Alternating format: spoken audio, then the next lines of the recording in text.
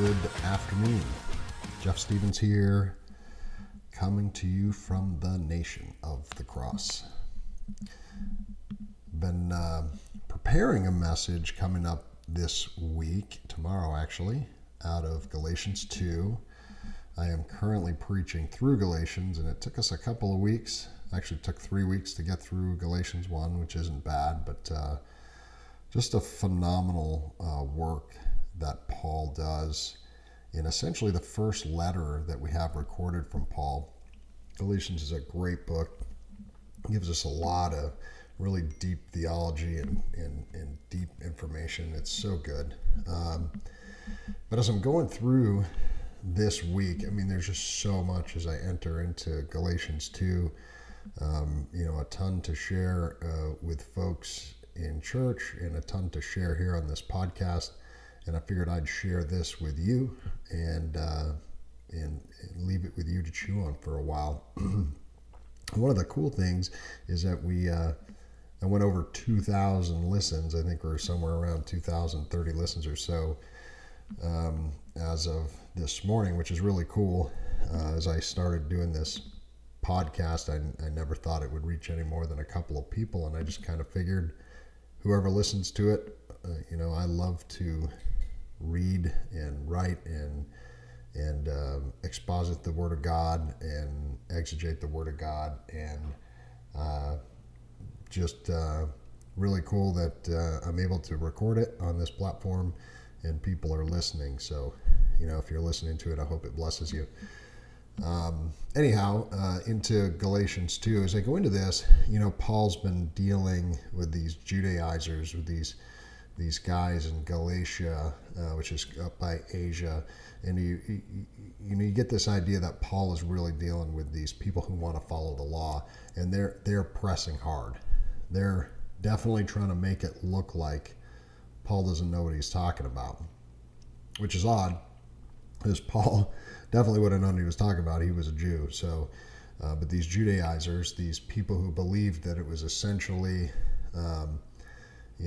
the Jewish law plus Christ is what got you saved, that you had to be a law follower, were really getting underneath Paul's skin, because now they just weren't coming out against him. They were in the church. And as Paul gets into the second chapter here, he's going to say in the 4th verse, "Yet because of false brothers secretly brought in, who slipped in to spy out our freedom that we have in Christ Jesus, so that they might bring us into slavery."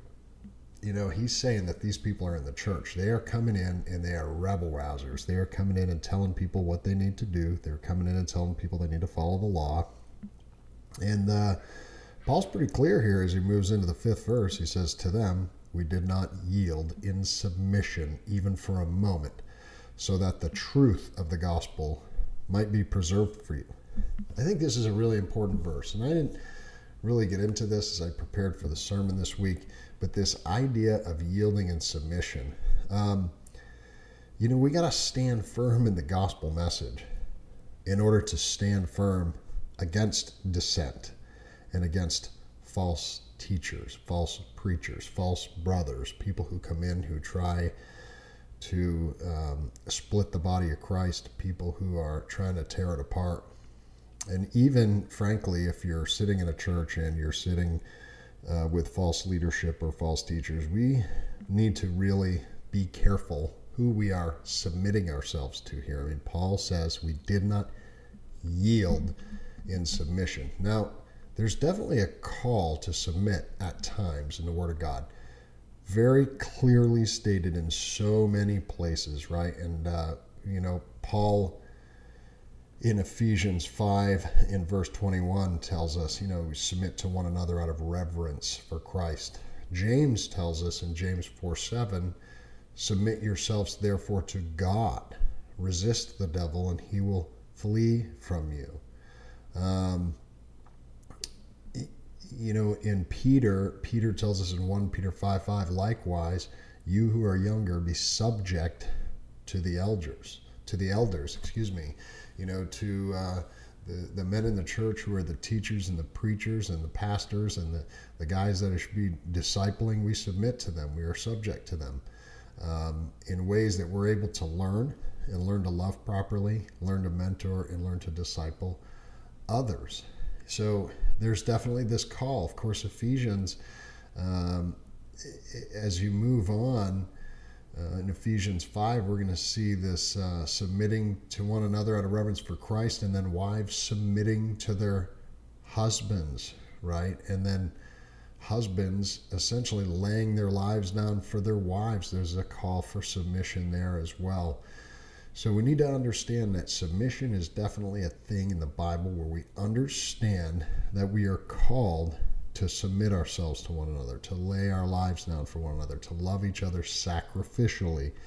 And what we don't want to do is be so open to everything in the world that we open ourselves up to submitting ourselves to things that are ungodly, things that should not be in the church, things that lead the church astray, essentially. So we just want to be very careful when it comes to this. And part of this being careful is being firm in the Word of God, which, if you've listened to my podcast once before or twice before, I repeatedly say to read the book. You gotta read the book. You gotta turn pages. And to do this means you need to find some time to discipline yourself in an organized way where you sit and read the Word of God in a way that you allow the Holy Spirit to speak to you through it. Now, of course, in Paul's case, Paul was ministered to directly by Christ for 3 years. So he gets, this direct teaching from Christ. So he's able to bring the gospel message in a way where it's delivered to him from Christ and then from him to the people. I'm talking about Galatia here, but it's applicable to us as well. And we can receive that same message from the text that's in the Word of God. So we need to dig in as much as we possibly can and make sure that we are expositing the Bible properly and that we're looking after our flock, so to speak. One of the things is I taught earlier a few weeks ago, is you turn back in Galatians 1 and you get into like verses 6 and a couple after, as Paul he's surprised that people are dissenting. And he's surprised that there are people that want to distort the gospel. And he is essentially, calling these people out. There are some who are desiring to trouble the church, to distort the gospel of Christ. And he even says that if he or his contemporaries or even an angel preaches a gospel that's contrary, that they should be cursed. This is a big call. He wants the gospel plus nothing, grace plus nothing. Paul wants us to really understand that, unlike the Judaizers, that we cannot add to the gospel. And, as he goes on to say in a highly referenced verse from Ephesians 2, 8 and 9, where Paul says, "For by grace you have been saved through faith, and this is not your own doing. It is the gift of God, not a result of works, so that no one may boast." This is really important. Paul's essentially saying here, there's nothing you can add to the gospel. There's nothing you can add to God's grace. There's nothing you can take away from it. There isn't a thing that you can do. There is not, an act of contrition. There's not a certain sort of money or thing that you can give. The sacraments by some churches that they desire to tell people that without certain sacraments they cannot be saved, whether that be some sort of confession or whether it be baptism. These are things that churches have added over time as a way to control people.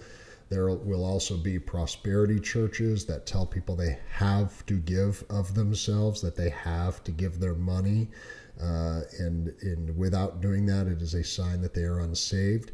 And there's also a large movement that's, just over 100 years old, started in the early 1900s back on Azusa Street in California, this charismatic movement, which is telling people that there are things that they have to do as a result of being saved that are going to prove they are saved. And here's the problem with this is they're telling people that evidence of the Holy Spirit in them will manifest in things like speaking in tongues, which I'll talk about in another episode. But speaking in tongues or healing or prophecy or things like this. And Paul speaks about this regularly in Corinthians, and we'll talk about it in Acts as well. But what happens is I think you'll find people will believe, and then if they're in one of these churches, they will feel the need to either fake one of these sorts of acts, or they just get overwhelmed and they say speak in tongues in a way that is ungodly, and it is a way to act out their faith. Just to say again from Ephesians 2:8-9, by grace you've been saved through faith. You can't do this, and there's not some sort of evidence that you've been saved by something that you specifically do. So, but then what is the evidence if it's a Holy Spirit issue and the Holy Spirit will manifest in some way? Well, it's not through some sort of healing gift or work. It's not through some sort of act that you do, but we do have some evidences that you've submitted to God, some evidences that you've submitted to the Holy Spirit and allow the Holy Spirit to work through your life, some evidence that the Holy Spirit is working in your life. And this is, it's a regularly referenced verse, and I'm going to get to it in a few weeks and preach on it. But in Galatians 5, if you slide all the way to the end of that chapter, we're going to get into this stuff where Paul's talking about walking with the Spirit. And I'll just read the whole thing because this is really important to understand, because Paul is going to explain to us how we can tell when people have evidence of the Holy Spirit living in them. And you have to back up from this part a little bit earlier, but the first part of this is definitely professing the gospel of Jesus Christ. So this includes professing that Jesus Christ is who he said he is. He is God, that he existed at the formation of the universe, that he is the proto-evangelium, that he was there at the beginning, and that he is the promise to come for our salvation, that he existed, he was born, he led a life of 33 to 34 years, he led a perfect sinless life, that he was crucified on a cross, died, was buried, 3 days later rose himself from the grave, he walked amongst his disciples for 40 days, then he ascended into heaven to sit at the right hand of the Father. He is God. And the Bible has plenty of evidence for this, that any sort of religious practice or cult that denies any of those things is false. And so the evidence of accepting that Christ is who he said he is, and then knowing that you have been saved, and typically this also results in some sort of public confession, maybe even baptism, which we can encourage, because it is a command, go and be baptized, be baptized. But this is what Paul says about this, the Holy Spirit. Paul says again, we're in Galatians 5, and if you start in verse 16, it says, "But I say, walk by the Spirit, and you will not gratify the desires of the flesh. For the desires of the flesh are against the Spirit, and the desires of the Spirit are against the flesh. For these are opposed to each other, to keep you from doing the things you want to do. But if you are led by the Spirit, you are not under the law." Okay, really important here. Paul's dealing with this a lot. Judaizers being under the law. We're under the new covenant. We have Christ. Christ saved us. So he is the one we are under. He is the one we submit to.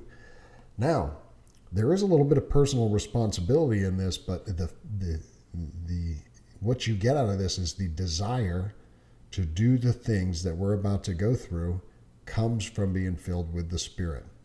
But first, let's go through the works of the flesh. Paul is going to say here, now the works of the flesh, so he's saying sinful works, or works that come from people who are not in Christ or are in a false religion or are not filled with the Holy Spirit, who have not accepted Christ as their Savior, is essentially this.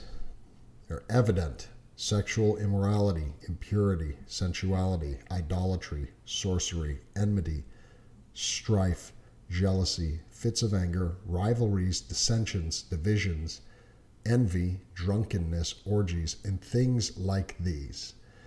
Then he goes on to say, I warn you, as I warned you before, that those who do such things will not inherit the kingdom of God. So this is a pretty tough thing that he's saying here. This is going to be said again, Revelation, I believe it's chapter 21. It's going to go over people not inheriting the kingdom of God, and it goes over essentially the same list of sinful lifestyle. If these are things that are going on in your life and you feel like you're a savior, you should begin to have a desire to set these things aside. You should actively work to read the Word of God. You should actively pray and seek Him out and spend time with people who are not doing these things. This is part of your sanctification that you have some responsibility in. Whereas believers, even though we believe in things, like Paul would say, we carry that old man or that dead man around with us, and it's tough. It's tough sometimes to get away from these sinful things. But our desires, when we're filled with the Holy Spirit, because we've submitted ourselves to Him, are this. Paul's going to go on to say in verse 22, but the fruit of the Spirit is love, joy, peace, patience, kindness, goodness, faithfulness, gentleness, self-control. Against such things there is no law. And those who belong to Christ Jesus have crucified the flesh with its passions and desires. So he's going to finish up this chapter by saying this: if we live by the Spirit, let us also keep in step with the Spirit. Let us not become conceited, provoking one another, or envying one another. So when you talk about the church, as we go back to Galatians 2, was he provoking? Was he talking about people provoking one another as they would come into the church and preach this false gospel? Absolutely not. This is about discernment. This is about making sure that we are protecting the flock as Christ would want us to. You see, people are going to come into our lives and into our church, and they're going to try to stuff things up. They're going to try to screw things up. They're going to try to pull us apart. They're going to try us to get, have enmity towards one another. They're going to try to change the Word of God, as I talked about, some of these false religions who add things to the gospel. If you're in a church or you're in a place in your life right now and you feel like, gosh, there's nothing I can do to feel that joy. There's nothing I can do to feel that faithfulness. There's nothing I can do to break over this alcoholism or drug addiction. There's nothing I can do to break out of this rut that I'm in. Well, yeah, probably not. There's nothing you can do. You need to lay it all down in your submission to Jesus Christ. And that's what Paul is trying to get to here. Because essentially what these Galatians would have been doing is trying really hard, after already submitting to Christ, to follow the law, to be obedient to something, to submit themselves to something that is not going to save them. And 1, it's a waste of time. 2, it's not biblical. 3, it's not what Christ brought. And 4, it's a false gospel, as Paul told us in the first chapter. It is just a false gospel. Of course, we don't want to spread a false gospel or practice a false gospel, so we'll do what Jesus told us to do, and we will submit to Him and Him alone. So I hope this is helpful. Is really, as I go through this second chapter in Galatians, I find so many amazing pearls that can be exposited. There is just tons and tons of stuff that is in here that we could talk about. And in this case, I was not going to preach on that specifically, but I thought it was worth going over in the podcast so that people could listen to it and understand that this is not just about the people that are here in Galatia. This is about us as well. The things that we should be doing don't add to our salvation. They are a result of our salvation. They are a result of our obedience to Christ. We begin to have a desire to serve one another, to love one another, to serve Him through that love for one another in ways that continue to grow and grow as our faith walk continues. And I'm not saying it's all going to be a bed of roses. It's going to be tough, especially if you keep getting knocked down. And of course, we have people in the world that this will probably hardly even be a reality because they just live in such a state where, the church is not a popular place and people are hurt, killed, and imprisoned for their faith.